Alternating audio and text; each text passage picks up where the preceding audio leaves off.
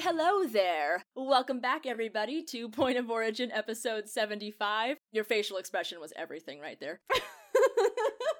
The show where we really need to introduce SG-1 to the, what's it called? The trolley problem?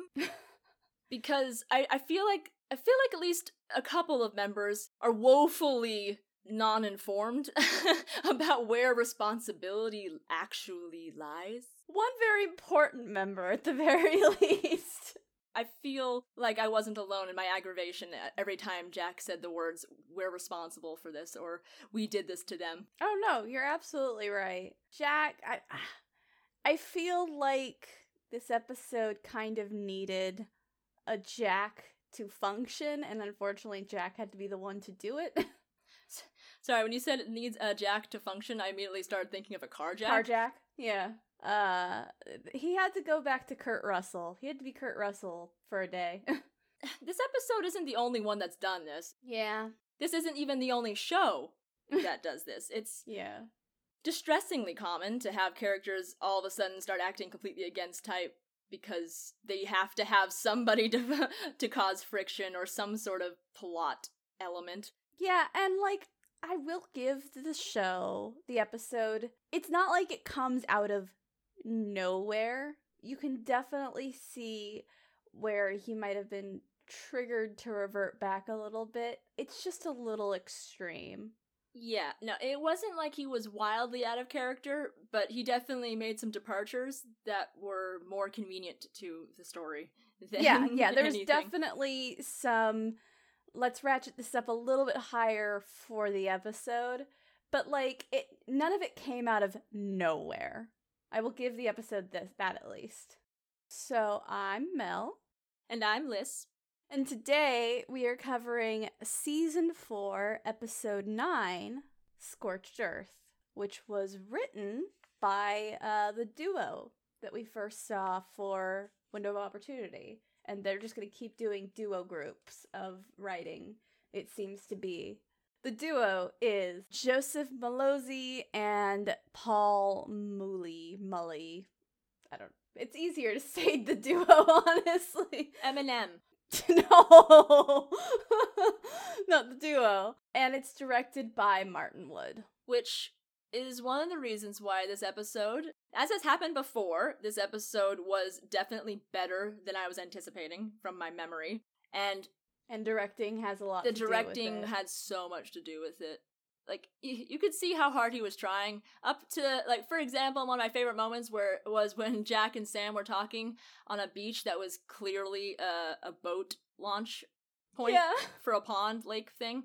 And I couldn't stop giggling because it was impressive how well the shot was actually still, done. I swear I could see his ghost hand reaching in and just, ever so slightly tilting the camera up into the angle just ever so slightly diagonal, just be like, no, there's no boat launch here. It's fine. We're not in a park. It's fine. You know what that makes me think of?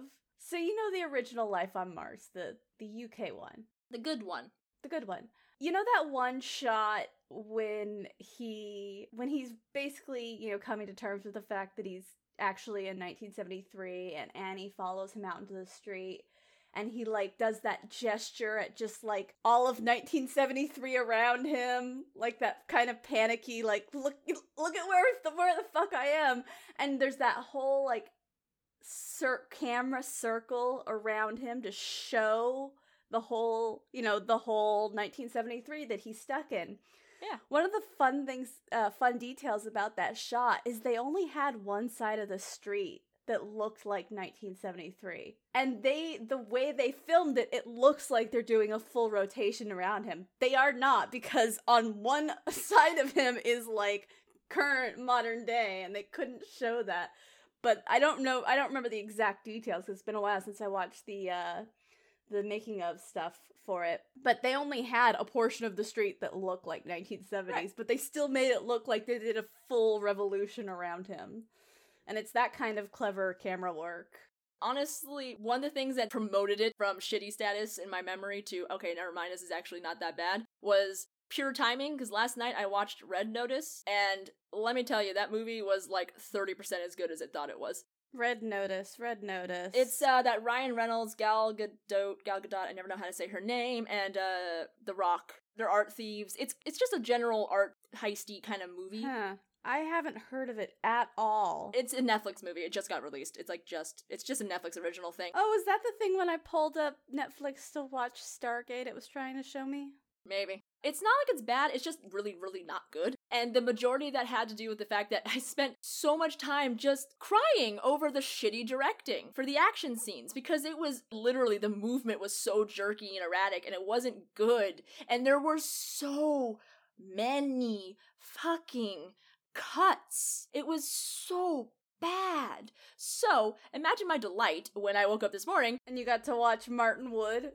Yeah, exactly. Because I was going through the episode like I always do when I'm rewatching. And I'm just flipping through the thing and I'm watching like the scene at the beach where they're walking up just talking. Or the scene in the tent where the camera goes like boop boop and then pans back around while the dude's talking to the matriarch lady. It always stands out to me, the good directing, whenever, Major Wood's around, but it really Major stood Wood, out. I forgot about that.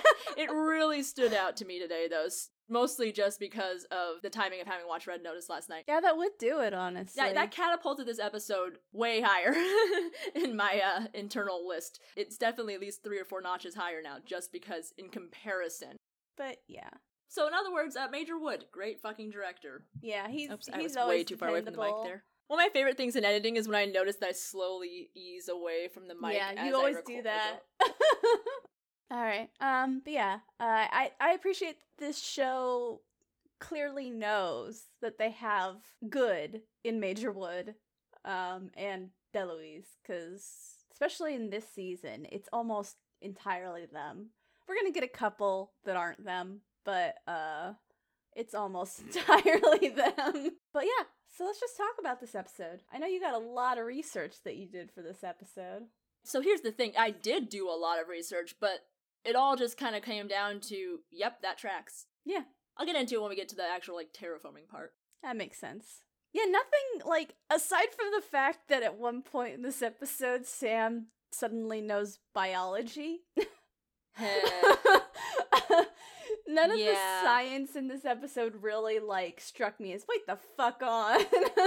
Okay, I agree on the science. I was going to disagree. My face there was me about to disagree, and then I realized, no, you're right. The science part isn't my issue. It's the sheer lack of math.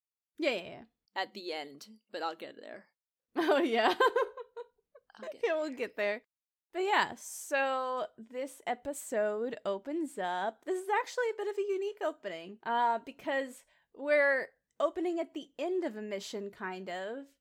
At the end of a long mission, because we find out that these people, the Incarans, had to get relocated because they were dying on the planet. That they were people, because they look human, but they've got these yellow eyes that are apparently really sensitive to ozone layers. Yeah, okay, so I'm gonna very quickly sum this up because that was also something that was confusing to me because this episode is entirely uninterested in explaining it.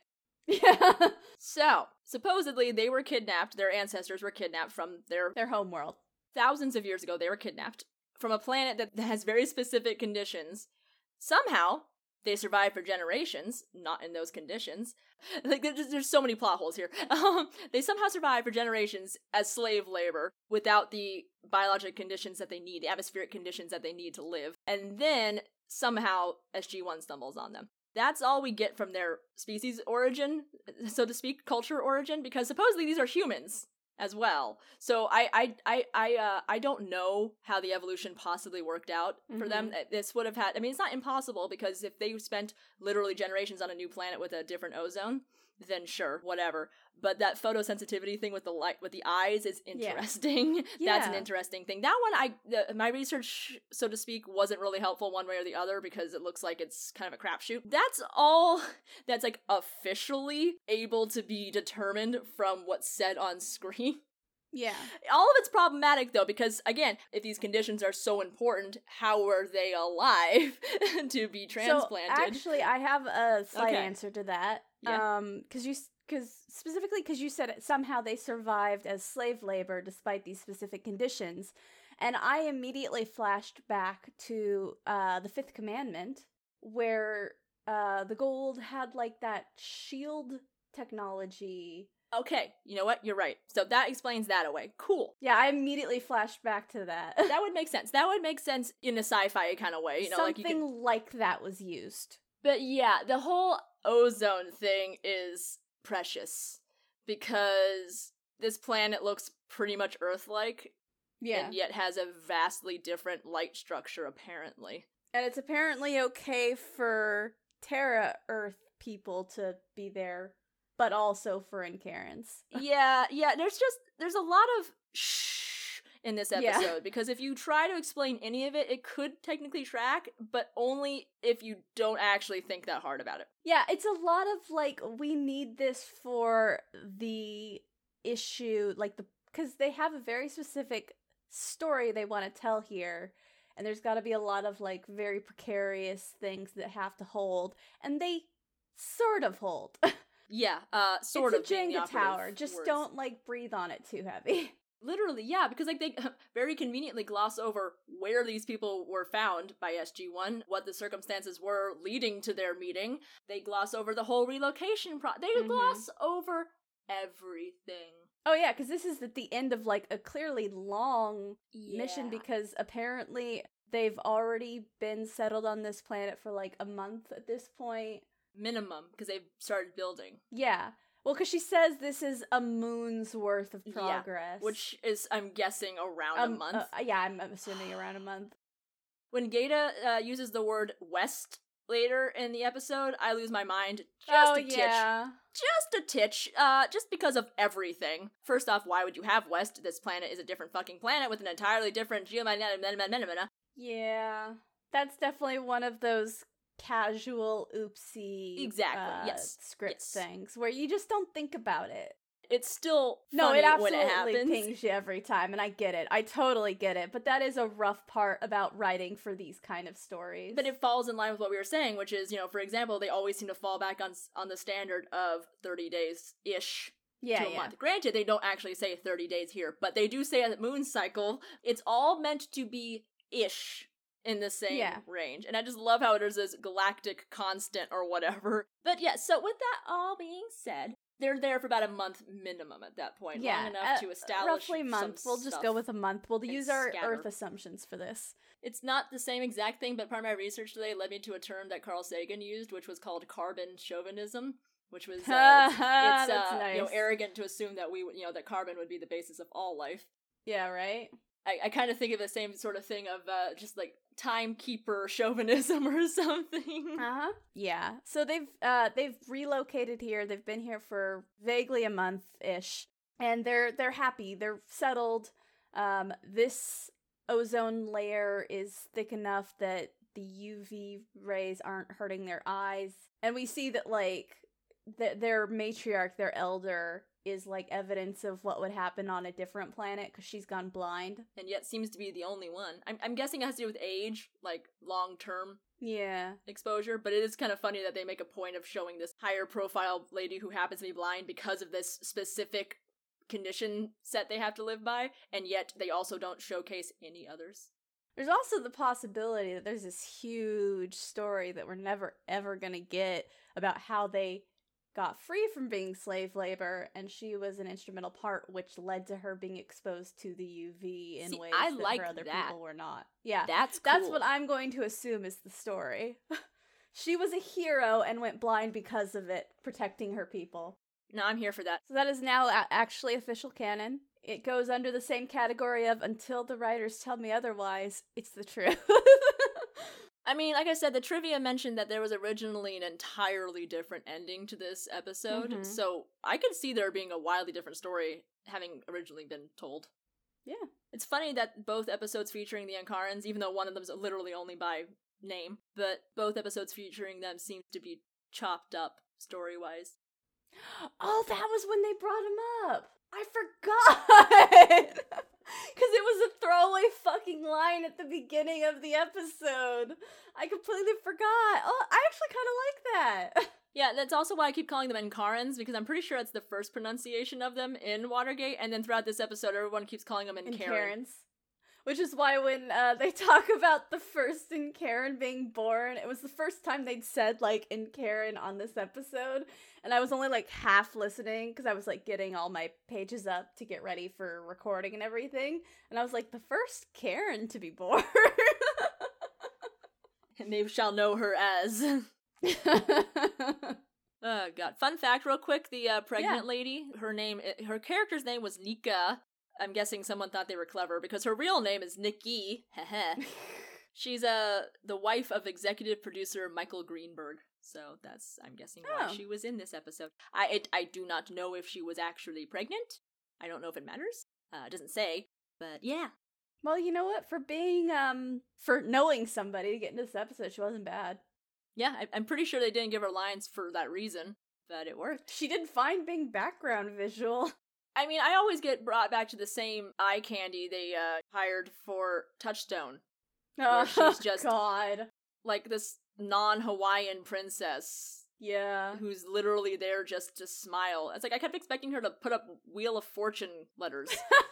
Do the gesture. Yeah, like literally. It's like, tell me you at least make 6 figures for this. No? Cool. But yeah, I didn't get that vibe. Yeah. But yeah, so they've resettled them here, and this ozone layer works for their eyes, so none of the rest of them are gonna go blind. They're all really excited. We're already seeing signs that one guy is a little, like... twatty? Yeah, like, it's he like, has such there's tubes. no reason to be upset right now, dude. Why are you being like this? He's also just kind of like that shitty teen.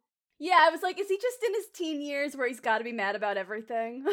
Maybe it was just me. I just, it's funny. I've seen this episode a few times, and every single time he tells his mother to, knock it off with the long speech, I get pissed on her behalf.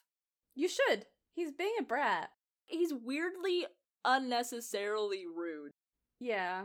And I'm not sure if that's what they were going for, or if I'm just sensitive. I don't know. I just know if somebody said that to me, I'd be like, I honestly would have a similar reaction to what his mom did, which was kind of like, she didn't really respond, just kind of looked down and said, I meant what I said. Like, she wasn't gonna let him be a shit.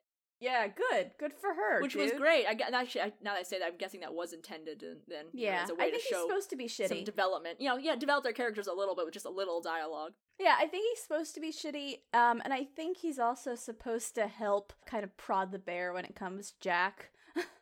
He's serving his purpose in this episode. He's just very annoying every time he's on the screen, but that's his job, so right. Whatever. He's doing his job well.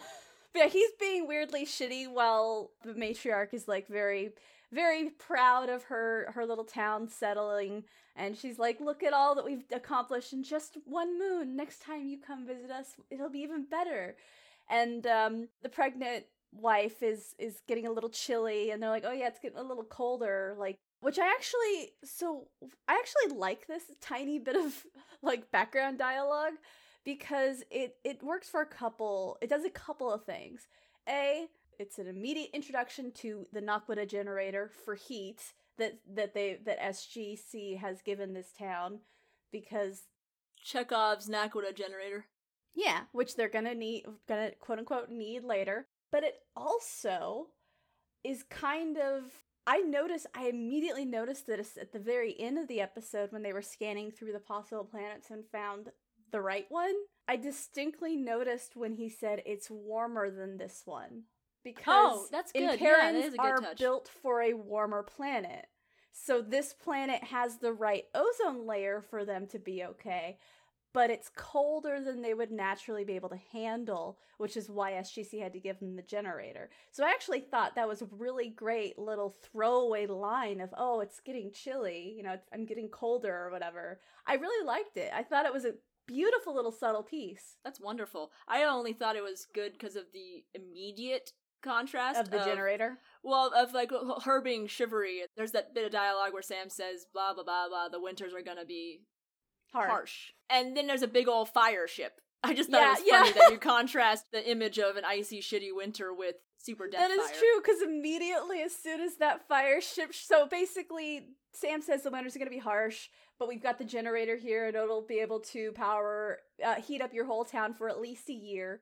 And then almost immediately after they say that, someone runs in from out of town, And he almost does, like, the fucking Battle of Marathon thing where he collapses as soon as he runs in. But he's like, it's coming and fast. And they all run out to sea, and there's this giant fucking ship that's just slowly coasting over the surface of the planet and just, like, flamethrowering everything under it. And I like that I actually sent you a joke text where I'm like, well, that'll warm you up. Right? Yeah, exactly. Yeah, that's pretty much all I caught from it, because I just didn't catch it later on when they were saying the warmth part. I think I focused on, like, oh yeah, I guess that would make sense. You wouldn't want it too warm if you're a different based life form. So like, I hadn't even gone to that part, but yeah. No, I immediately noticed at the end when he was like, it's warmer than this planet. I was like, oh my god, it's so good. I was too busy being mad about that math thing at that point. That's fair. That's fair, dude. I'll get there, because... Yeah, we'll get there. It's always worse when it's a sci-fi, specifically a space sci-fi writer. Right. Forgets space. Yep. So, we actually immediately, like, we get the threat. We see it moving and, like, vaporizing everything under it, and then we cut to SGC.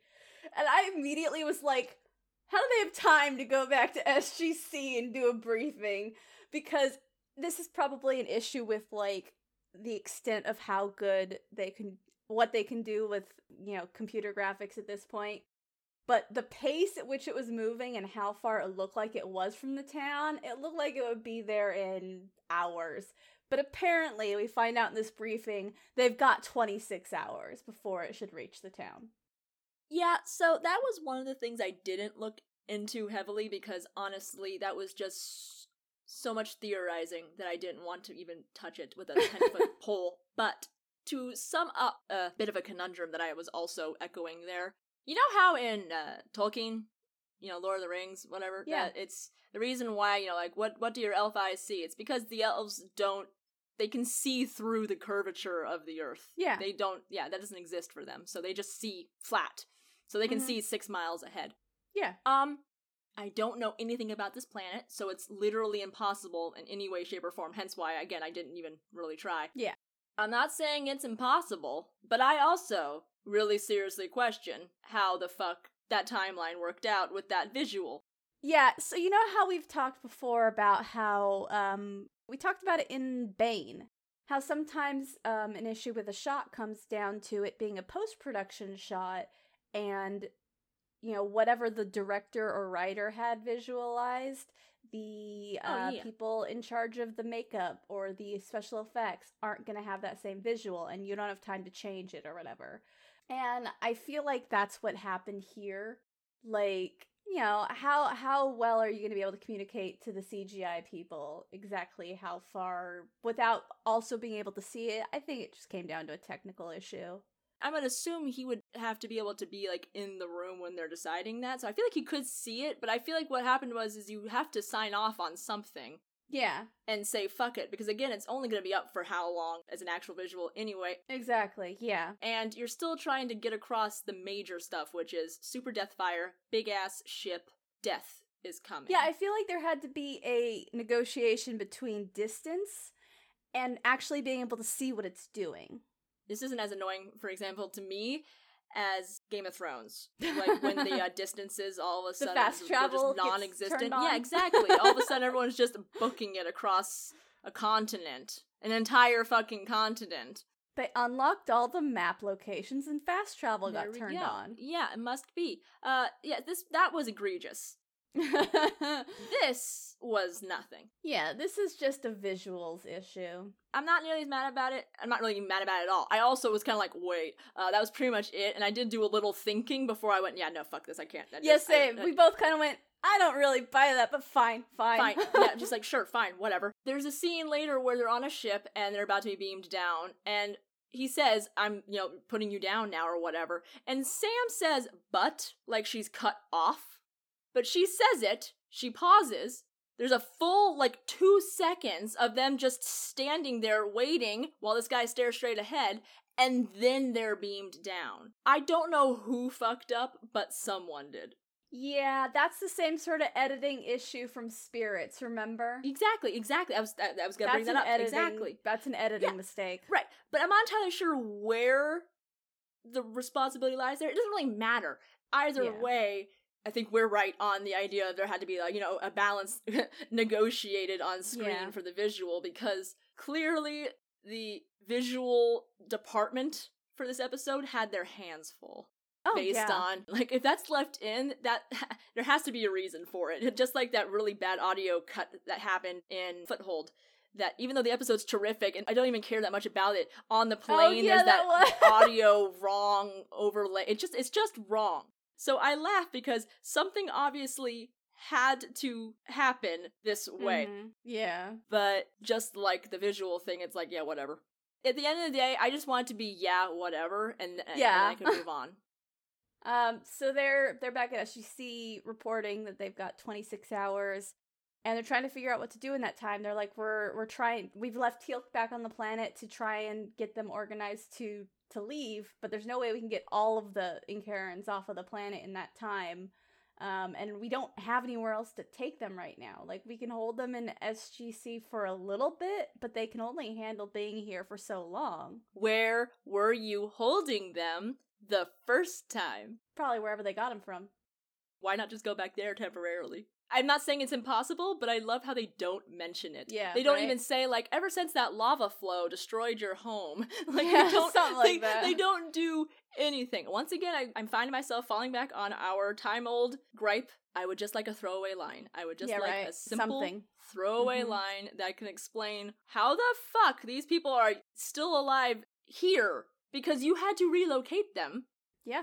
And that involved being in a place they couldn't be, supposedly, I would assume at some point, and yet they just conveniently never mention it. Mm-hmm. I have to say, though, they do the less offensive thing throughout this episode, which is a convenient lack of mentioning of things. Yeah, they're just like, make up your own answer for it. So they're all trying to, like, figure out what to do about this.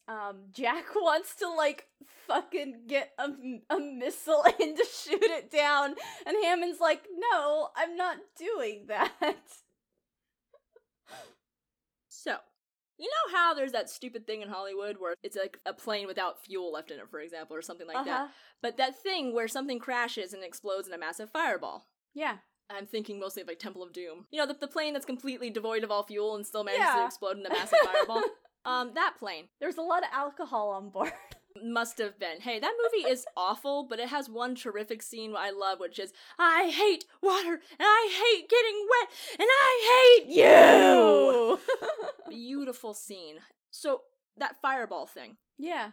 This thing is literally already a fireball. Putting out fire. And your plan is to throw more fire at is to try to blow that up. Okay, for all you know, this thing is literally loaded with, like, hydrazine or something. Or this thing could be filled with Tsar bombas. Just waiting. It's clearly advanced. It's clearly mastered fire. Yeah. And it's clearly mastered destruction. So that all leads me to think that stuff on that thing, it is dangerous. That thing = danger. I would also just assume that means don't blow it the fuck up. You'd hope. What if that thing is made out of Naquadah? Right? Yeah. Vaporize the whole fucking planet. Exactly.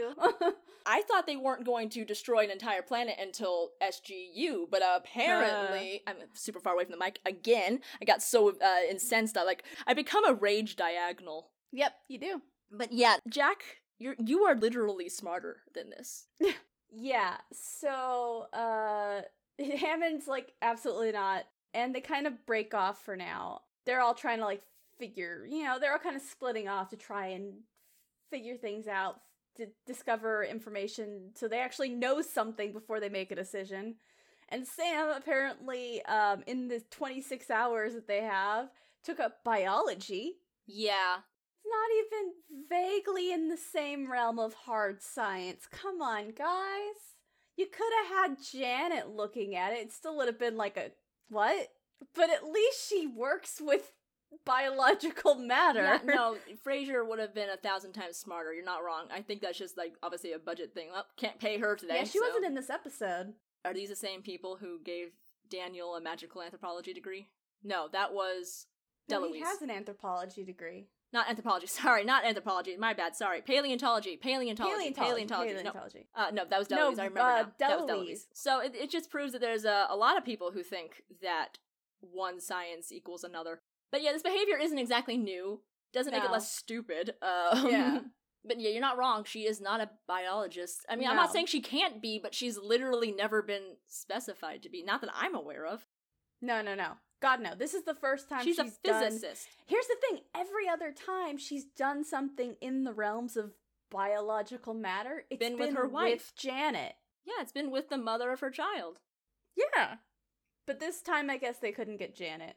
She could have lent a lot to this episode. Honestly, now that I'm thinking about it, this makes no fucking sense that she wasn't in this episode. Like, the entire thing about their biology being a special factor should have earned her a space in the episode. Absolutely. But Sam knows biology now, and she got samples from, like, where the Earth was being raised, and she gestures Jack to come look in the microscope, and I get why she did it, but again, it's like, Sam, really? It's been 4 years. You know you're not getting anything out of showing.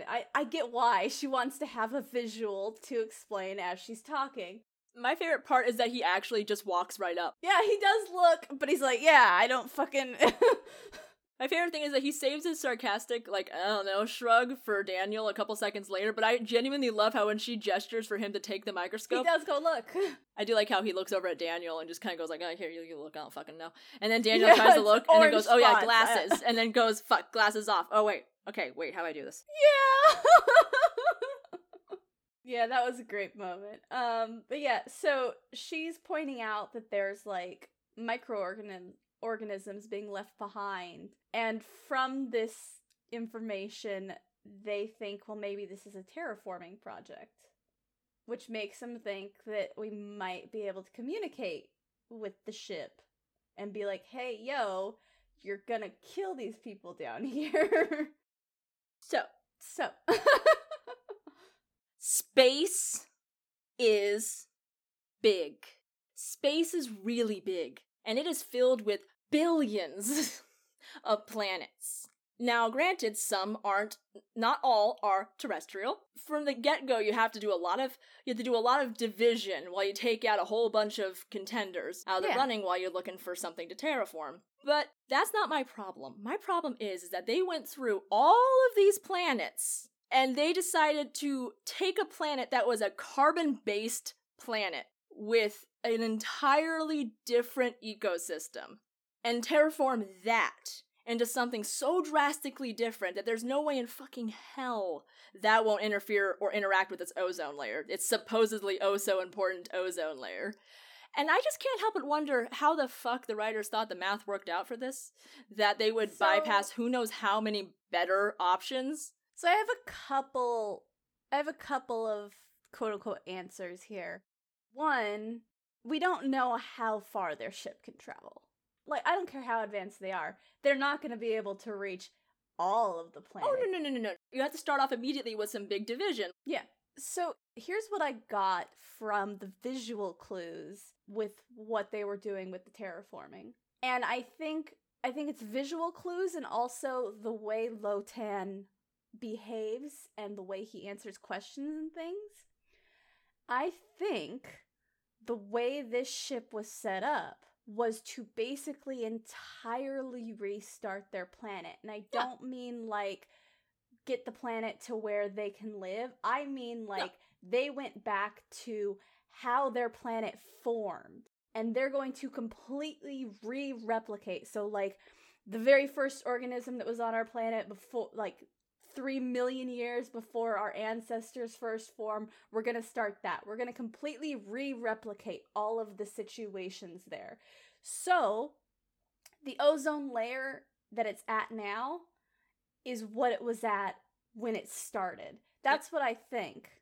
I think it's literally just they need that opening gambit, and I don't think their race is going to actually exist on that planet for a while. No, I think agree. they wanted to completely they're doing a genesis replicate the genesis of their planet. Yeah, no, they're doing a genesis. And I think I get that, A, from the files and files of organisms that they had, and B, from how Lotan was just very like, well, that's not how I'm programmed.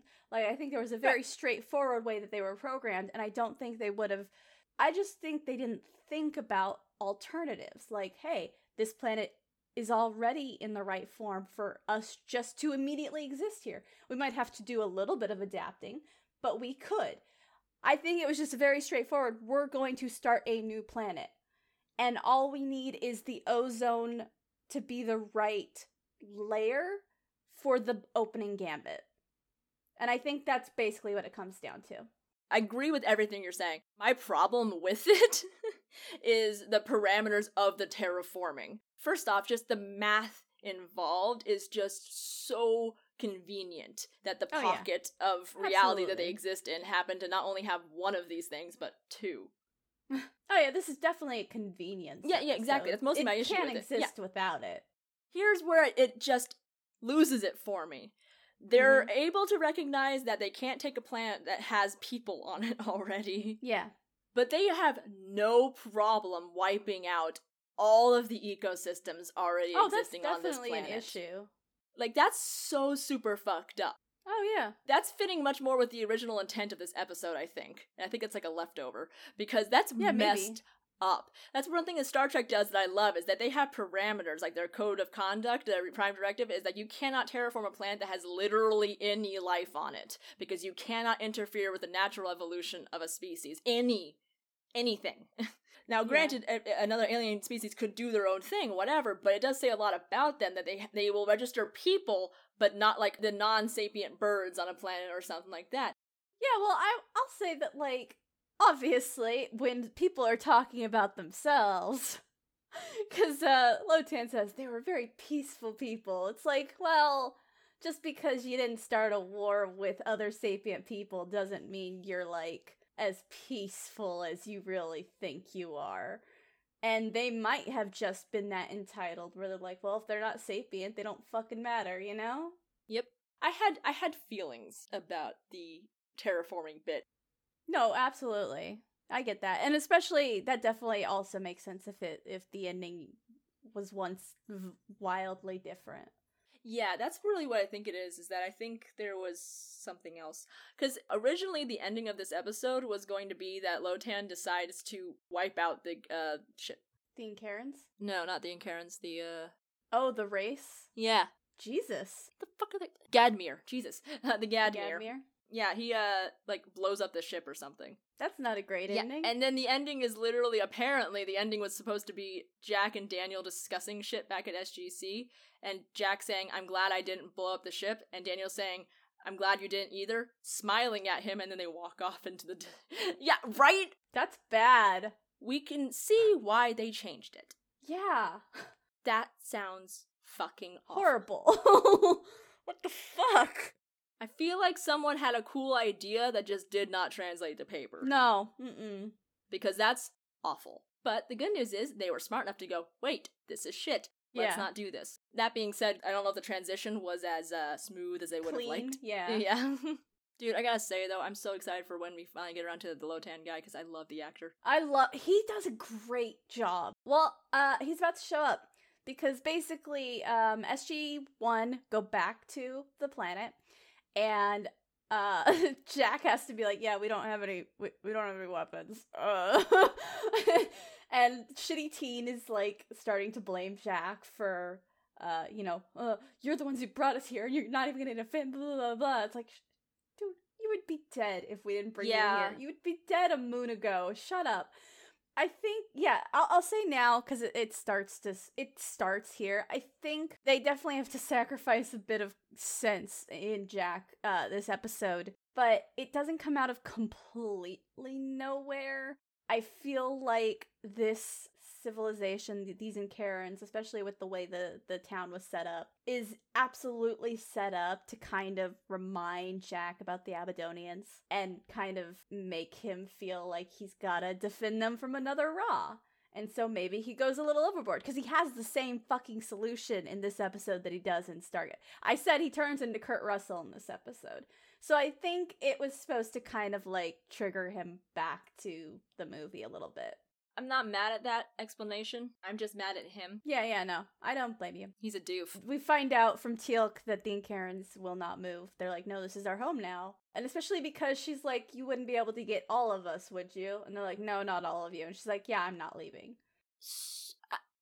I'm sorry. It wasn't your home a month ago. When did we vote that shit was an admirable trait? Yeah, it's not. Like, when as a people did we decide that was advisable? Like, I understand the baseline admiration to be had there. Like, wow, it's really great that she has solidarity and blah, blah, blah, blah. But you're willing to sacrifice, for all you know, all of you. Like, okay, let's say that you think that there are original Incarns out there somewhere maintaining your culture. Great, cool. But what if you're not? What if you're the ones that left? Well, first off, you've been branched off for a while, so don't tell me you don't have your own slightly independent culture by now. Oh, absolutely. And the history of your people dies with you. Mm-hmm. So it's cool that you're willing to trade that away. I mean, I'm sure Daniel has some of it written down. He's known them for at least a month. Yeah, but you know what I mean. And then no, on absolutely. top of that, I absolutely agree with you. Obviously, this episode will say otherwise eventually, but what is to say that there are other Incarns? Like, for all you know, you could be the only vestige left. Mm-hmm. And you're willing to just, again, toss that. Yeah. For the principle of the matter. And I bring you back to my original argument of, oh, we'll die slowly anyway off the planet. Why? Where were you? But, like, why? How were you alive before? Why? I mean, there was definitely some, because they did say there was a timer in Watergate, so like there's definitely no way they can go back to wherever they came from. But they don't say why at all. So why still counts. Like, we don't know why. We just know they can't go back there. Yeah. I've seen this before in other stuff. I just don't ever understand it. It's not that I don't agree with it. I don't. Mm-hmm. But I just really struggle to understand the follow-through. Like, the impulse is one thing. Like, no, I will die with my people. Okay, cool. But it'll literally be all your people then. Oh, okay, well, maybe some of the children should live. You know, like, something. Maybe that pregnant daughter-in-law of mine. Right? Holy fuck, what? Like, you can decide not to abandon the rest of your people, but at least let your village get out. Yeah, I feel like it's odd that everybody is so super down with death by super shit fire. I mean, maybe, especially from the matriarch, definitely not from the shitty teen, but especially from the matriarch, I could definitely see that SG-1 already saved them once. Maybe they're really depending on SG-1 to save them again. Yeah, I mean, I was just thinking maybe it's supposed to indicate how tired they are as a people. Yeah. Well, not just because of, like, you know, being subjugated to the Goa'uld for who knows how long. Which also, I love that the Goa'uld went out of their way to go find people who were sensitive to radiation. Like, cool, that seems like hardy stock. Maybe they had them doing a job where the way their eyes worked was helpful. Yeah, maybe they're like not Furians, because it's not all Furians. Let's say it was a species trait. Yeah. It's a Riddick thing. Yeah, something like that. Yeah, they get dark vision from it. Yeah, sure. I just find it funny that they have this, you know, serious weakness in their physiology. Yeah, right. And the Goa'uld were like, ooh, that looks... stole them, yeah. I'm gonna kidnap the shit out of that. Hell yeah. Also, I like how someone had to kidnap the already kidnapped humans. Because they were already transported humans. Yeah. The Goa'uld really need to, like, get it organized. I know they have the system lords, but they're clearly not that organized. I mean, I guess I'm actually realizing maybe they aren't supposed to be... Maybe originally they weren't supposed to be, like, human. Maybe these were the guys that Flash Gordon came from. There we go, sure. Remember, his eyes were all fucky. They were, like, yellowy or whatever. Maybe these were supposed to be, like, those kinds of people or something. Maybe. But he didn't have a radiation, so that doesn't make any sense. Maybe they're, like, cousins to that. Because he is an established non-human. He is, in fact, that's an true. alien. Yeah. So maybe they were never I'm just human. realizing there really actually isn't anything to say they were humans, because Flash Gordon looked virtually identical. And because everybody else they've seen before has been human. But if they've got a homeworld, like a homeworld that's suited to them, they probably weren't. Yeah. Anyway. Yeah. So they go back and find out that the Incarns don't want to move. They go check out the ship because they're like, well, if it's terraforming, then there's got to be, you know, something intelligent involved with it, right? Let's see if we can talk to them. And they're like, do you think they can hear us? Do you think... Oh, and Jack goes, do they even have ears? And right after he says that, they get teleported up into the ship. And I was like, they got offended, Jack. I'm not mad at it, but I also hate it. I won't get into it because it doesn't really matter. Yeah. The applied phlebotonym of it is that it's sci-fi. Just say, insert magic technology here. Yeah, definitely. So yeah, sure, it totally tracks. Yeah, they blah, blah, blah, blah. They somehow knew they were there, but also hadn't registered that they weren't in Karen, because that's a surprise moment for him later. He's like, oh shit, you're not them. Yeah. And it's like, how did you not know? Whatever, sure. I assume that when SG-1 was not on the planet, they scanned. Yeah, I just like how they didn't home. Scan them when they didn't came get into Teal'c. the ship. Dude, they let these people, they beamed these people into one of their depository places. They let them fiddle with their slides of genetic data and stuff. Like, you have to assume they were, like, locked. But I guess, but it just proves, I would hope they're, like, shatterproof or something, but that just proves to me that these people are also allergic to security. That's funny how that keeps showing up. But mostly it proves to me that they don't scan shit. Because these people also had guns. Yeah, absolutely. I mean, it's a different race. They might not recognize them as weapons. Maybe, and who's to say they don't have, like, the same transporter stuff that Star Trek did, which was it auto-disarms weapons when it detects them in Starfleet anyway, because, duh. I mean, no, it definitely doesn't, because they teleport the bomb up and it doesn't auto-disarm. So there we go. To be fair, I feel like it's a different level of complexity going fair from enough. Basic mechanical projectile weapon to that whole a jerry-rigged bomb. That's fair. I love how everything just becomes a nuke in the end if you need it to be. Right. So they get teleported up and they're in this like really white room with kind of cool see-through glowing pillars of light. It's honestly very nice. It's very cool looking. I like it. It is the redressed set of the interior of Thor's ship, Beliskner. Oh, you know what? I can see that. It's a great visual. And honestly, it does a good job of giving the impression of, like, a sterile lab. Yeah. Because it's all very white and there's, like, everything's very smooth. There's no, like, other than, like, the pillars, there's not, like, any sharp edges. It's lots of curves and flat surfaces, like, where you're expecting that not a lot of, like, germs are gonna stick and that kind of stuff. Like a clean room. Yeah, it's definitely constructed to be like that, and it works. It gets the idea across. And they're like, well, the bioorganism you found in the sample might have been built for sulfur, but there's definitely breathable air here. And they're like, yeah, interesting. And they're walking around, and Sam walks up to one of the walls, and there's definitely, like, an inbuilt shelf there, and she starts to, like, move her hands towards it, and Jack's like, let's not touch anything. And then Daniel immediately opens a different drawer. I do love Daniel just representing everything about himself. Instantly touching it. Just being himself, just being Daniel. Like, he is so... I resonate so hard with that. Yes! So, as soon as he does... real quick, so he does it, and then Jack goes, what did I just say? And then Daniel opens another drawer next to it. I love the look on his face of like, oh no, look what happened. Completely on accident. Daniel's literally, you know that one comic of like the cat sitting on a table and there's like a glass in front of him and the owner's like, don't, and the cat just stares at the owner as they knock the glass off of the counter. That's Daniel. And it's so good. Oh my god. Daniel is a cat. He is. We saw how finicky he got when he got sprayed by water by Teal'c. Michael Shanks is a cat too, let's be honest. Oh, I loved that moment. No, it was terrific. It was great. Daniel was a bright light in this episode. Oh, he was perfect. Like I said, Jack definitely had to be like the dumbass in this episode. But as I said, like, I feel like they gave enough of a presentation for showing that he was basically reverting back to Kurt Russell in this episode. Like, it's not enjoyable, but I get it.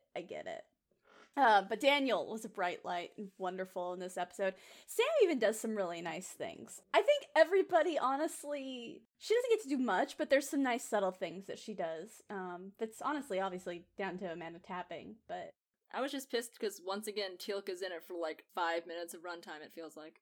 Oh yeah, he's barely in it, but when he's in it, he does some nice things, some great things. I did love his smug smile at Jack in the beginning with the we shall name the baby after you, and everybody's just kind of being like, Jack's like, So yeah, they meet. So a guy walks out and he looks like an Karen, and he introduces himself as Lotan, and he's basically explaining that, hey, we're terraforming this planet, and when we started terraforming, there was no sapient life on this planet. Like, we didn't we searched and there was no life forms on this planet. Life forms. There was obviously living stuff on this planet, but they mean sapient. They don't say sapient, but they mean sapient. And they're like, yeah, well, we moved him here, and he's basically saying, well, we can't stop. We only have enough material to do this once. And he's being very polite about it and explaining the situation, but and he's very genial and cordial. Cordial. But he's definitely got that slight detachment, because there's people ask him something. He's like, I'm not programmed to do that kind of stuff. And they're like, why do you look like an Inkaren? And he's like, oh, well, we scanned the life forms that were down here, and they created me to more easily facilitate between them, like with something familiar to explain the situation. Which is basically, y'all gotta leave because we're destroying this planet. And of course, I just like how Jack will sum up Lotan as, in short, he's the PR robot. guy.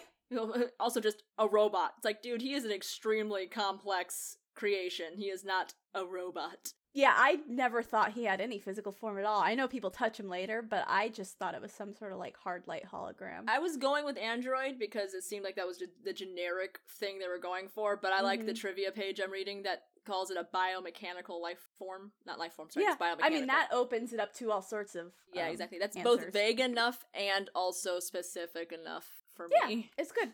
But Jack also says he's the PR guy. So basically, like, he can't do anything for us. He's just here to make it look pretty.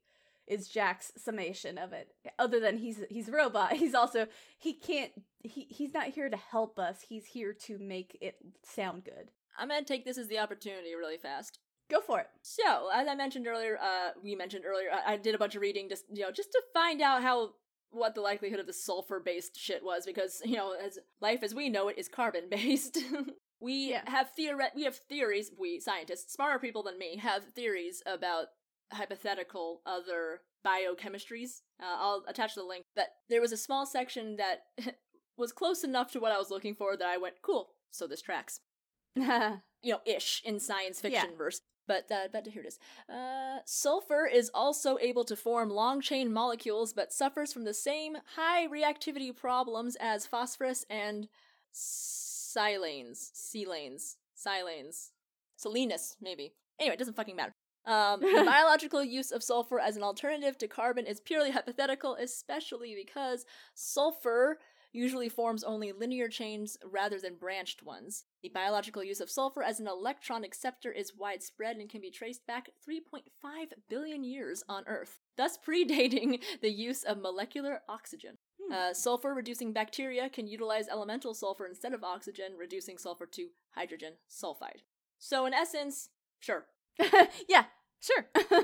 Purely hypothetical, but sure. I really do enjoy that somehow these sulfur-based life forms, again, go back to carbon chauvinism there, because I like how I'm like, somehow these things that exist chose a carbon-based planet to build on. But I just like how they're advanced enough not only to have all the stuff we can see, but also the stuff that we can't see that makes the stuff that we can see, like the fact that they're able to scan and recreate a carbon-based life form. They're crazy advanced. Yeah. That either shows that they've explored enough to realize that there's a lot of carbon-based life out there, or they're just that fucking versatile. I'm much more inclined to think the first one than the second. Because they don't seem to be very good at adjusting programming. No, they seem very linear. Not like one thought only, because again, you can't be this advanced if you're that fixated. But I think they go, this is the answer, this is the solution, this is what we're doing. They didn't see aggression as a thing.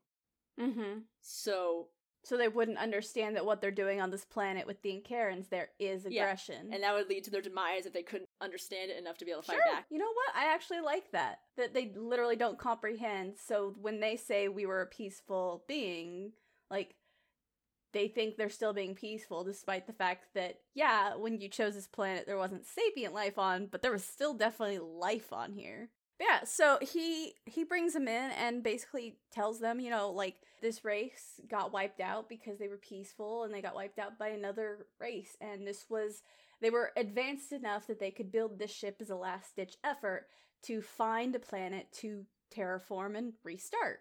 And this is the planet we found, and when we scanned it and chose it, it didn't have any life forms on it, and we only have enough material to terraform one planet. We've started terraforming. We can't stop and find another planet to do this. Although apparently we can literally pause, leave, and then come back. Yeah, I did think that. I'm like, sure, I guess. I like how you can basically pause terraforming like a DVD. Yeah, I don't know, maybe it's like the Star Trek ship, and you can detach parts of it. Like, they're detaching the saucer living portion to deliver the people. Sure. I would accept. Something has to happen. Yeah, so he's basically like, yeah, we can't stop. Sorry. Tell them, you know, like, they have to find somewhere else. And, like, we can't. What was the phrase? They need a very specific kind of living place. They can't go somewhere else. And he's like, oh, that's unfortunate. And just doesn't give them an answer. I just like how they'll use tough luck as a thing, and he'll come back and even say that is tough luck when they, like, reinforce later, like, that they can't go anywhere, they're staying. And he just looks at them and goes, that is tough luck. I love when he throws that back, because it again, it's another, like, good subtle bit of writing, because when he throws that out, it's after he's adjusted to there also being humans here, like Terrans. So he's, like, adjusting also to the Terran element. He's incorporating more. I like that. I like that he's like, I thought that was nice. He's like a baby animal. He matures much faster than a human infant. His first day of existence, he was very naive, and his second day, he's already running and figuring out complex ethical conundrums. Exactly.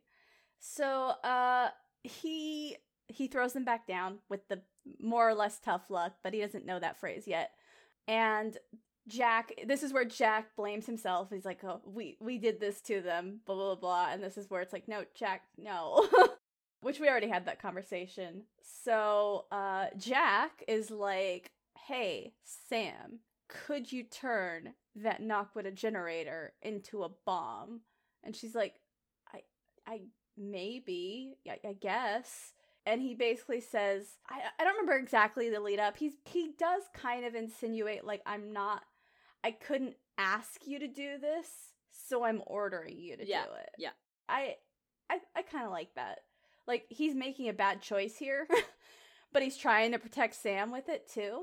Another thing I liked about it was that he's acknowledging, he's letting her know in his way that he is aware that she doesn't want to do this, because this isn't something that she would volunteer to do, so he's going to order her to do it. Exactly. Because it isn't something she wants to do. He knows she doesn't want to do it, and he knows he doesn't want to ask her to decide whether or not to do it, so he's going to make it his responsibility. I'm ordering you to do it. So I like that little bit of wordplay there. Not wordplay, but you know what I mean. The setup of his conversation to her. And I also love just, like, the raw emotion you can hear in the one word she says to him, like the okay or yes sir. I don't remember exactly what she says, but it's like one word, an acknowledgement. And there's so much rawness in that one word where you can tell how upset she is that she has to do this. And I like it. It's just, Amanda Tapping's a good actress. I can almost see her envying Daniel in that moment, because Daniel can tell his husband no, and she can't. Yeah. And in this moment, I definitely still feel their level of intimacy a little bit more than other interactions. I know I'm always a shipper, and so I always have to have a grain of salt with any of this time that I feel squeaky. But I felt a little bit of a squee there because it seemed like they were connecting on a different level. Oh, absolutely. But at the same time, I could definitely see her being like, fuck this hierarchical system that I have to follow. Well, I think the way he framed it to her in the first place definitely shows some of that intimacy. Yeah, exactly. There. Yeah, I just liked it. And there are a couple of scenes with them alone later on, again, where she's unhappy about the planning. No, it gets much more and, squee like, and much he's more aware obvious she's later. unhappy, but yeah, so there's more squee later. Yeah. So they go off, she makes the bomb, and they're gonna go off to planet. And Daniel's obviously not fucking happy about this. He's never happy about Daniel using bombs to make his solutions. At least unless they're gold larva. Then he's like, yeah, fuck them. But he's conditional. Yeah. So he's clearly not happy about this, and Jack's like, do you have another option? He's like, well, not yet. And he's like, well, until you find one, this is our answer. And he, goes off with Sam to plant the bomb. And then Daniel, like, almost immediately turns and walks off and is like, I'm gonna go talk to Lotan. And Teal'c's like, what are you doing? And Daniel's like, well, I'm gonna go talk to Lotan. I'm gonna find another solution. So I'm technically doing what he told me to. And Teal just kind of like, all right, fair enough, you argued your point. And just lets him leave. I love you can see Teal'c metaphorically taking a gigantic step back away from that. Just nope. Yeah, doing like, I'm not a part of this. Not my circus. What I love about Daniel saying, technically I'm doing what he ordered me to, is that, like, even as he's saying that, and even as he's using it as an excuse to get away with what he's doing, on his face, he's got this, like, how novel. I'm following orders for once. Like, oh shit. Like, even he's impressed. But yeah, so Daniel, decides to, for once, do as Jack told him to. Hey. I mean, ish. Yeah, it's still Daniel. And he goes to the ship, gets Lotan to beam him up, and starts, just, like, talking to him. Just, and he doesn't immediately jump into, hey, I want you to stop and save these people. Because this is Daniel. He knows he has to make that connection first, and he knows he has to make Lotan value these people. He knows he needs to manipulate. Yeah, exactly. Oh, 100%. I love it. No, because he does everything in such a Daniel way. He's doing the right thing, and he's not even doing a bad thing in the process. Yeah. But I can't help, this is something I always laugh about, is at the end of the day, people are either manipulative or they don't know that they're manipulative. Exactly. Like, if you Daniel tell people, like, oh, make sure you smile more, not like because you're a woman, like, make sure you smile more because it's just people respond better to niceness, kill them with kindness. So in other words, manipulate them with a false sense of cheer so they don't get finicky. Like, it's not bad, but it is still manipulation. Daniel's just a lot more upfront about it. Daniel definitely knows he's manipulating. Exactly. No, Daniel's just much more upfront about it. Daniel's aware. He's extremely aware. He's doing it in a kind and a helpful way. And I think what it comes down to is, I think out of everybody in SG-1, he seemed to be the most conscious of the fact that, as he makes joke later at the end of this episode, he's only a day and a half old. Give him time to learn. Like Lotan's like, yeah, I was just made. So, like, and he's like, oh, this is an AI. And there was a lot of responding at the beginning of, I'm not programmed to do that. So it's like, Lotan just has to learn alternatives. He just has to learn. So that's what it comes down to, is that he has to get that first connection with Lotan. And part of that involves Lotan playing some music for Daniel that is apparently native to this race. And he starts playing it, and he's like, how does this sound? And Daniel definitely makes a face like, this is horrid. But he goes, it's nice. And he does it in the same tone of voice that, like, a parent tries to, like, quote-unquote appreciate their child's music. Like, yeah, it's great. I love the Spice Girls, honey. Like... But as soon as Daniel tries to do the nice parent thing of, yeah, it's wonderful, he goes, it sounds horrible to me. And he's literally have the wrong auditory system for this. Yeah, you have the wrong auditory systems to hear it the correct way. And this is, like, the first sign. But yeah, so he's basically just trying to, like, talk to him, and he takes him down. And Lotan can even tell that he's like, oh, you're trying to, like, convince me to stop and let these people go. He's like, well, do you want to just go down and see what's about to go? At least, you scan the Incarans, you became one of them. Don't you want to at least see where they're living and, the world that they inhabit right now before you erase it? And he convinces Lotan to come down with him. Meanwhile, Sam and Jack have planted the bomb, and Sam is like, you have to trigger it by this point. Yeah, go ahead. Real quick on that, so they're doing their thing, right? I love how they clearly take off and land on the same, like, I'm not sure if it's supposed to be that they went, did the thing, and came back and happened to land in the exact same spot. It could just be that, but it looked like they were trying to be, like, on a different bank. I don't know, but it was just kind of like a fun little shot, where it was like, yeah, hey, cool, look at that boat launch. Like, look at that handy road. But yeah, so she's, planting the, Oh, because one detail that we left out of that happened in the briefing is that, like, actually the 26 hours isn't how long it'll be before it hits the village. The 26 hours is how long it'll be before it hits the gate. It's gonna hit the gate before it hits the village. So SG-1 only has 26 hours before they have to leave. So that's what the actual timer is, really. So they had to set the bomb up, obviously, somewhere in front of the gate so that it would stop it before it gets rid of the gate. So they set the bomb up there, and Sam talks about, like, when it needs to be detonated, how long it'll go for, all that stuff. And she, does the warning of, like, once you set it, it's not going, you can't turn it off again. So you have to be sure, because obviously she doesn't want to do this. She's not happy with this answer. And, he basically, like, takes the detonation, like, yeah, I know, like, he's taking responsibility for this. And they both do a really good job of just acting alone in that scene together. And Daniel takes Lo-Tan down to the ground, and is just, like, walking him around. And Lo-Tan loves trees now. He's like, oh, these are nice. And Daniel explains that, like, yeah, these tend to happen where there's oxygen. They help, blah, blah, blah, blah, blah. He's doing the Pacific Northwest is gorgeous. Yeah, it's wonderful. So just showing him, like, what he's gonna destroy if he terraforms this place. And I do, like I said, I appreciate that Lo-Tan is aware of what Daniel's doing this whole time.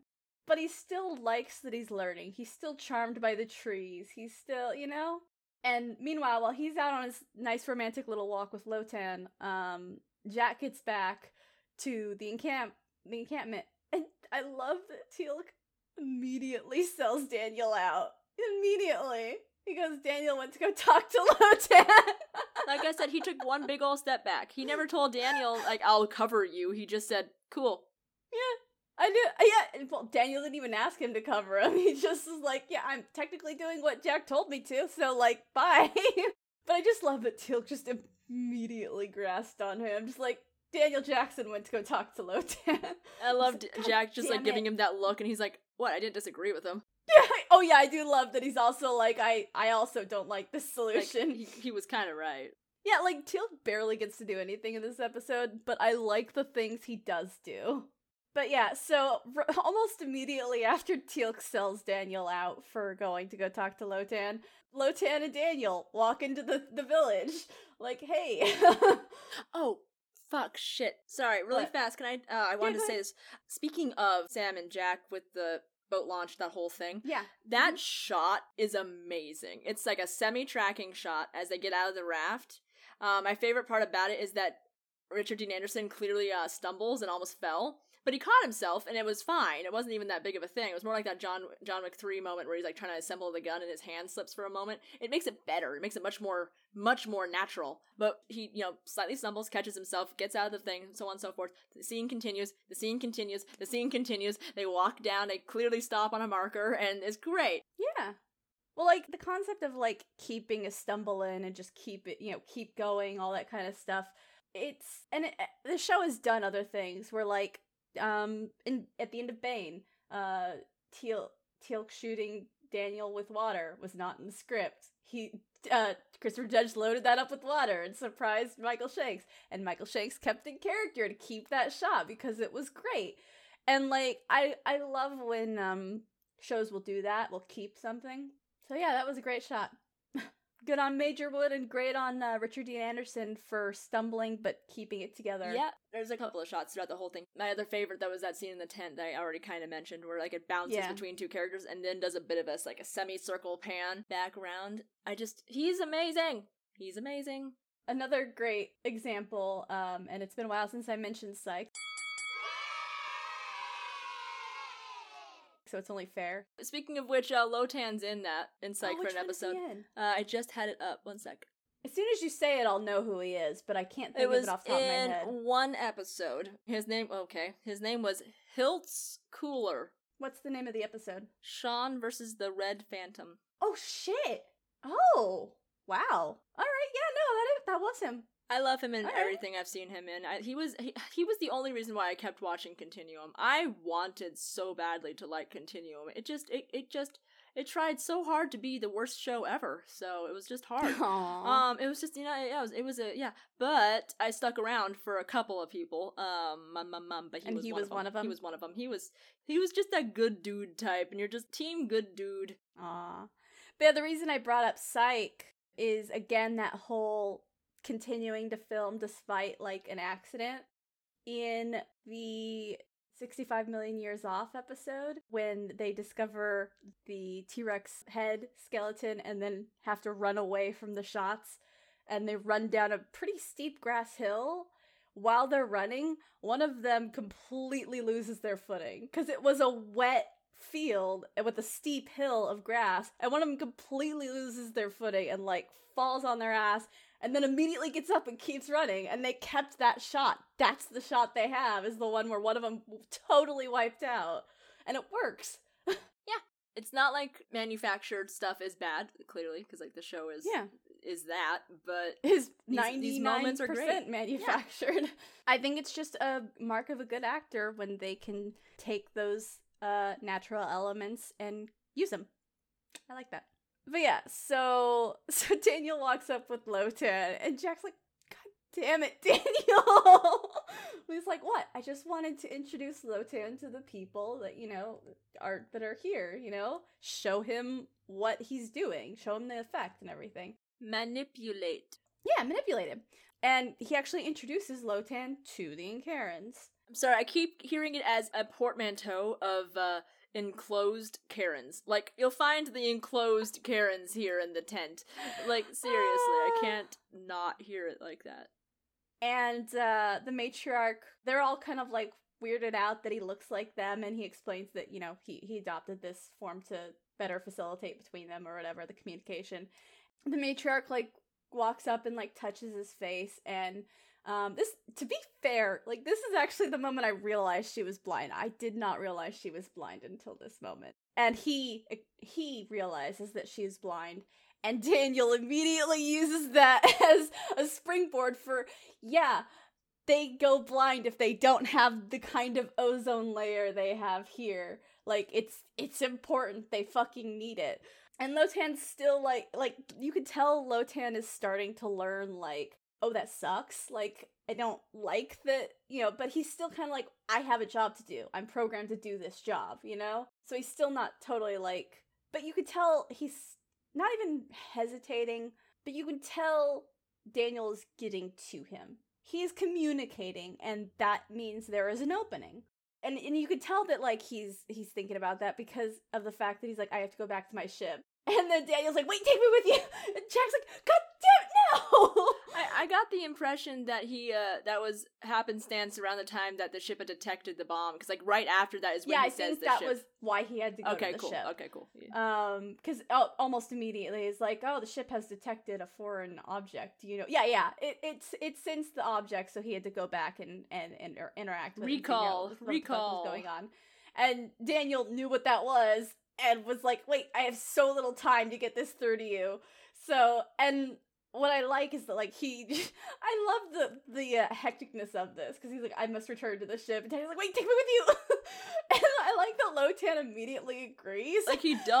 Well, he has no reason. Daniel hasn't done anything. No, I know, I love it. Like, even, it's great. It also speaks to a inherent arrogance in Lotan, because he also knows that there's, like, literally nothing Daniel can do to stop him anyway. So, there's that. I didn't even get that. I just thought it was like Daniel's been friendly to him and he likes yeah, no, it is that like, first and foremost. I get that. No, yeah. I get that first and foremost like too, but careless kind of arrogance, like he's not even thinking about it. I meant it from like a writing standpoint. It really just says a lot about his character as a whole, is that he's also casually confident because he is the whole time. Everybody knows that he's already in the position of power. Like, it's entirely up to him what happens. He is their god now. Yeah. And it's just great because he's not acting like an arrogant asshole or anything. It's just fun. No. But he still has that casual arrogance as part of his nature because he has no problem bringing Daniel along, because honestly, what's the worst he can do? Talk to him? Right, exactly. And Jack is obviously, as Daniel goes, wait, take me with you, Jack is equally as hectic, like, wait, no! Because he's like, oh, he sensed the fucking bomb. this ship is about to fucking go up, and Daniel, you just went into the path of the bomb. Just like when he was yelling into the radio earlier, he's like, God fucking shit, Daniel. Yeah. Oh, look, there was also, when Jack found out that Daniel went to go talk to, Lotan, he did radio him. He's like, tell me you're not on that ship. Oh yeah, and he's like, yeah, I am. But there was also... No, he's walking in the orchard thing, whatever, and he goes, okay, I'm not on the ship. And it's like, oh yeah, that was great. I actually love that. He isn't. Yeah, he's not. That was great timing. But before he contacted Daniel, there was a part where I think even before Daniel left, Teal'c was like, you're not gonna tell him about the bomb, are you? He was like, Daniel's like, no, I'm not gonna sell out their plan. I'm just gonna try and give us another option. That's Daniel. Yeah. However, once Lotan, like, identifies that there's a thing there, and he's like, is that supposed to blow us up? You know, like, Lotan knows. Like, Lotan's not an idiot. He's new, but he's not an idiot. So, like, Daniel's not going to sell him out, but he's also not going to, like, lie if directly confronted with it. And he's like, look, there's still time. We can still find a solution to this. And he is basically like, he gets him to explain, like, how they picked this planet out. I think he knows exactly, what prompts this is first, he says, well, again, I still don't remember exactly what prompted me to say, actually, Lotan, this is literally Daniel's function. I think it's something to do with him it's when he's disagreeing with Jack. Yeah, he says you're disagreeing with your superior. Because I have a note where I said, Daniel internally wincing at the use of the word superior. Superior, yeah. There we go. Yeah, so it's when the bomb thing when he discovers the bomb, he's like, oh, you're disagreeing with your superior. And I was like, you're operating outside of your function, Daniel. It's like, no, actually, that's entirely his function. That's his job on this team, is to be like, Jack, that's a bad idea, and I don't have to listen to you because you're not my boss. So, but yeah, so Daniel's, I love that it takes until the end of the episode for someone to, and of course it's Daniel, to be like, okay, you said they were peaceful, right? And he's like, yes. So what's peaceful about wiping out an entire civilization to restart your planet? And it's just that little bit that makes him go, oh no. That is a huge contrast to their values. You're right. Shit. Oh no, ethical quandary. Yeah, and he's like, but I can't stop. I can only terraform one planet. And Daniel's like, okay, well, how did you pick this planet? And this is where we start going through the crazy math, which we already talked about before. Oh yeah. Where he starts talking about numbers, where they narrowed it down to this number, and then he's like, but we could only have this kind of thing, so it's down to like this one. This is the only one that we can do this with, because, like, we had to do one that didn't have sapient life forms, and that was this one before you brought these people here. And Daniel's like, well, did you find any ones that were very similar to this? And he's like, well, I can't choose to terraform one of those other ones. And Daniel's like, no, not for you, for the Incarans. Did you find something similar to this, with, like, the same ozone layer that we could take them to? Because this isn't their home world. Like, you know, if we can find somewhere safely to relocate them, all of them, and have the time to do that, then that's a solution. You get to reform this planet. You don't kill a whole civilization on this planet to do it. What other planets do you have that are like this? And he goes through and he, like, starts weeding it down, and he goes to, like, okay, this is one we had that this was the only other one that was really an actual option for us to settle on, to terraform. It's got the same ozone levels. It's a little warmer, but that's not to, like, a bad point. Just, like, it's a little warmer. But the reason we had to say no to this one is because there's sapient life forms on this planet. And he, like, pulls it up onto the screen. And then Daniel, like, looks at it and he's like, I think that's the Incaran homeworld.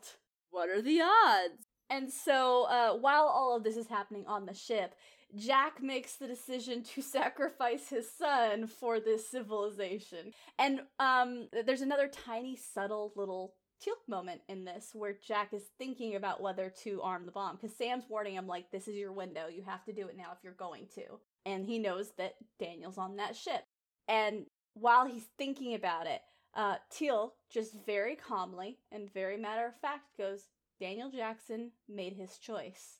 Basically being like, it's now your turn to make your choice. Daniel made his choice knowing full well what your decision was. I feel like Teal'c is the only one who actually understands the trolley problem. Y'all need some serious fucking therapy. Oh, yeah. But yeah, so Jack decides to trigger the bomb. And that's about when Daniel figures out that they know how to they know where the Incarans are from. They can relocate them here. And he's like, oh no, the bomb. Cause like, as they figure out the planet, Lotan's like, oh, that foreign device on the ground has changed, status a little bit. Is that a problem? And Daniel's like, yes. and he's like, can you do anything about it? And Daniel's like, what? And he teleports it onto the ship in front of Daniel. And Daniel's like, no. I do love the sudden act first, ask questions later. Or during, I guess, process. I do like, could you defuse a bomb, Daniel? No. But he's like, oh, so, how long do we have? And, like, we immediately cut outside where Sam is doing the countdown. And as she gets to, like, 3, you see it get shot out of the ship like a missile. And it just blows up in the sky above the ship. Speaking of radiation, I love how they just, once again, gloss over potential fallout there, but, you know, whatever. It's cool. I don't think Naquadah really has, like, it's not in the Quadria. What happens when it gets, you know, exploded? That could cause a chemical reaction. That we don't know. I think if they've actually blown up Naquadah before now. Not, I mean, I know I'm sure they have. Threat, but I don't know if they've actually blew some blown it up on Ra's ship in the original movie. There's a but we weren't there for that. Yeah, but no, that's what I'm saying. Like, I don't think they've done it in their own proximity. Yeah. In a way that's going to sooner or later affect them. Honestly, they're on their way out anyway. It's not like it's a bad idea, and the ship is potentially still pretty distancy away, and who knows how far away that distance is? Because again, at this point, perspective is hard. Yeah, perspective. But it does amuse me. It's like, okay, cool. So now you have 2 timers. Outrun potential whatever the fuck that's gonna be coming down. But yeah, so Daniel is basically like, hey, so good news. Daniel brings Lotan back down. He's like, hey, so good news. We found the Incaran homeworld. I know you guys didn't want to leave this place for when we didn't have an answer for where we're gonna take you. How do you feel about going home? How do you feel about seeing the rest of your race? You like that answer? I do love how Daniel takes the time to do a fake out, though. He goes, so he can't stop, and he won't. And Ada has enough time to go, how is this good news? And he goes, oh, that's because we found your home. It's like, he's a little piece of shit. This is not the time or place to bury the lead, asshole. I love how you had time for this. Like, this isn't a case of episode has time for this. It's been a while since I quoted Cinema Sins on this one, so just in case that it was a Cinema Sins thing, that is not my creativity. But seriously, this isn't like episode has time for this. This is, Daniel, you don't have time for this. It isn't quite the same level as when Teal'c was in the air pocket, and I was joking that, Jack, while you're doing this, while you're talking this out, your friend is literally that suffocating. Dramatic romantic moment. It's like, he killed has me. a limited amount of air. Rick, while you're doing this bit, your brain is literally melting. Jack, while you're looking soulfully into her eyes, your friend is literally suffocating. It's kind of like that. It's like, Daniel, while you're doing this shtick, this planet's getting literally terraformed. So... Yeah, so he's like, hey, we found your homeworld. And then Sam is like, well, you know, that homeworld doesn't have a gate. And Daniel's still being a little shit, and he's like, you know, funny thing, I have a friend with a ship that could take them there.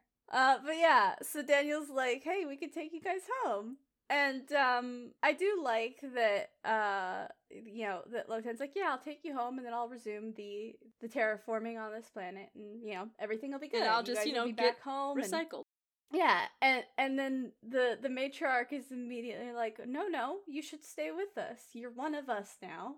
You made yourself in the image of... I love that, like, she immediately accepts him into them. On one hand, it's great. I'm not mad about it. I'm really not. It even kind of low-key tracks with what we kind of see with her. She's just gentle. Yeah, she's great. Yeah. I love her. Yeah, with, like, you know, what limited exposure we get. Yeah.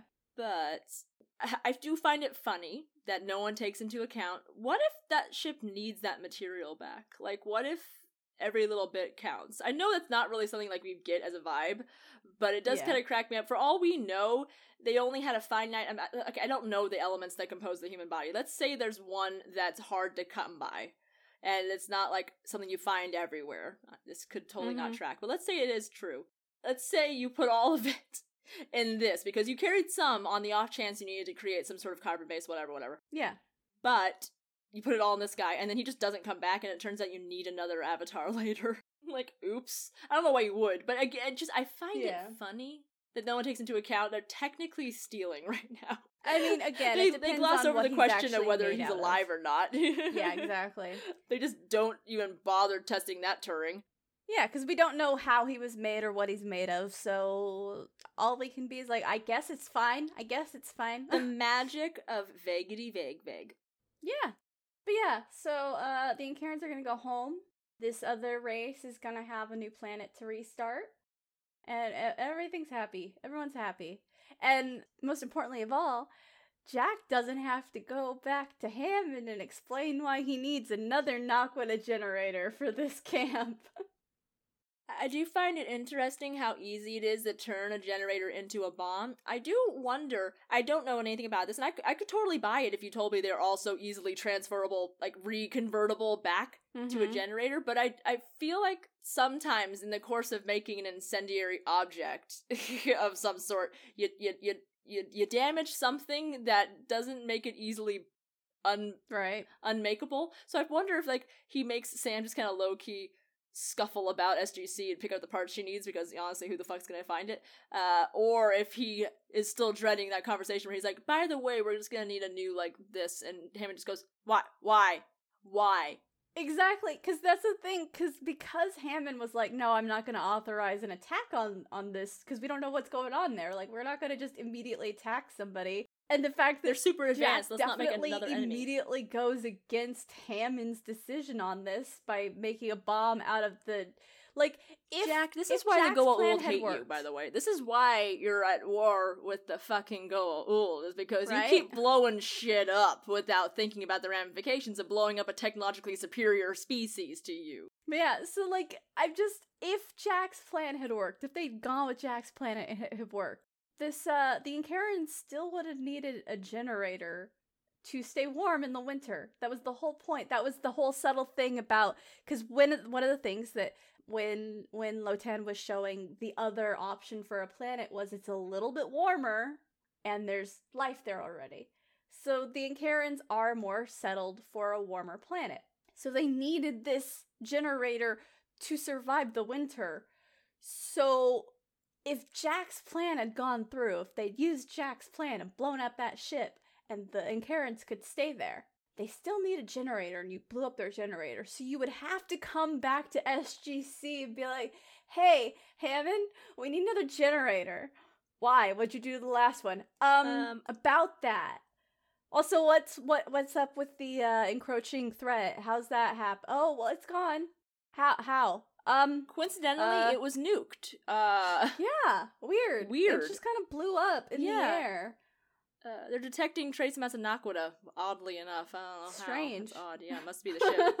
So about that generator. Yeah, so that's the end of the episode, is everybody's happy. Nobody died. Like, literally no. Well, I mean, all the birds and bees and bugs and any of the animals that were in that terraforming, they all died. But no people died. Yeah. This probably isn't much of a question, but are you a Jack or a Daniel this episode? I am a Daniel, because Jack doesn't act like Jack half the time. Also, Daniel's just amazing. Like, just the whole episode, his dialogue is amazing. Yeah, Daniel. Yeah, this is a great Daniel episode. It's a great Daniel episode. So that's a thing. So that's a thing. Okay, can we end all meh episodes with that from now on? So that's a thing. Honestly, I don't feel like it's a meh. No, I like it. I actually do like it. It's just much more meh than I thought it was gonna be shitty. Then at the end, I'm like, it's not that bad. It's actually kind of good. I think it's like a low tier good. There are definitely some issues, and I think most of those come from the fact that they definitely had an entirely different story originally. Yeah. But yeah, I liked a lot of things about this. Yeah, the directing was terrific, so I'm gonna give it I'll give it 1 thumbs up. There's no shakiness. The other thumb is nowhere to be seen, though. It got vaporized by the Naquadah generator bomb. My last note, by the way, on this is when Daniel comes back down from the ship with Lotan, he says, "We found the original homeworld," and I love "we fucking we? Like, I know you were We found instrumental it. in helping him, like, put pieces together, but you didn't do shit. Technically, the credit goes to the Gadmir, because they're the ones that set everything up. So, fucking bite You're me, not wrong. we. Yeah, that is it for this week. Next week, we are covering episode 10, Beneath the Surface. And the summary for this episode is, with their memories erased and their identities changed, the members of SG-1 find themselves trapped below a doomed city on a planet of ice, toiling as slave laborers. Can they come to their senses and make a break for the surface, or will they remain enslaved underground for the rest of their lives? The thing I remember most about this episode is that the memory that surfaces first for Jack Is Homer goddamn Simpson. Yes!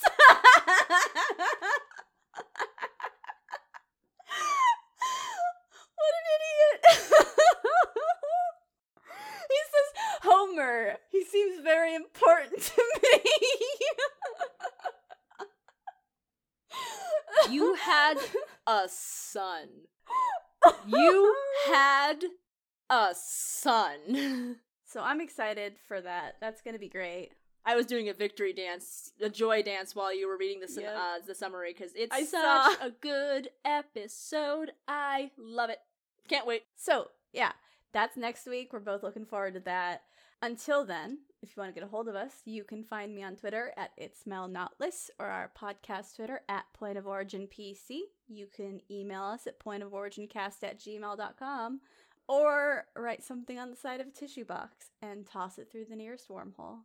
As always, you can find links to the things we talk about during the show in our show notes. And if you like the show, don't forget to subscribe and leave us a review. Thanks for joining us on our incursion through the iris, and until next time.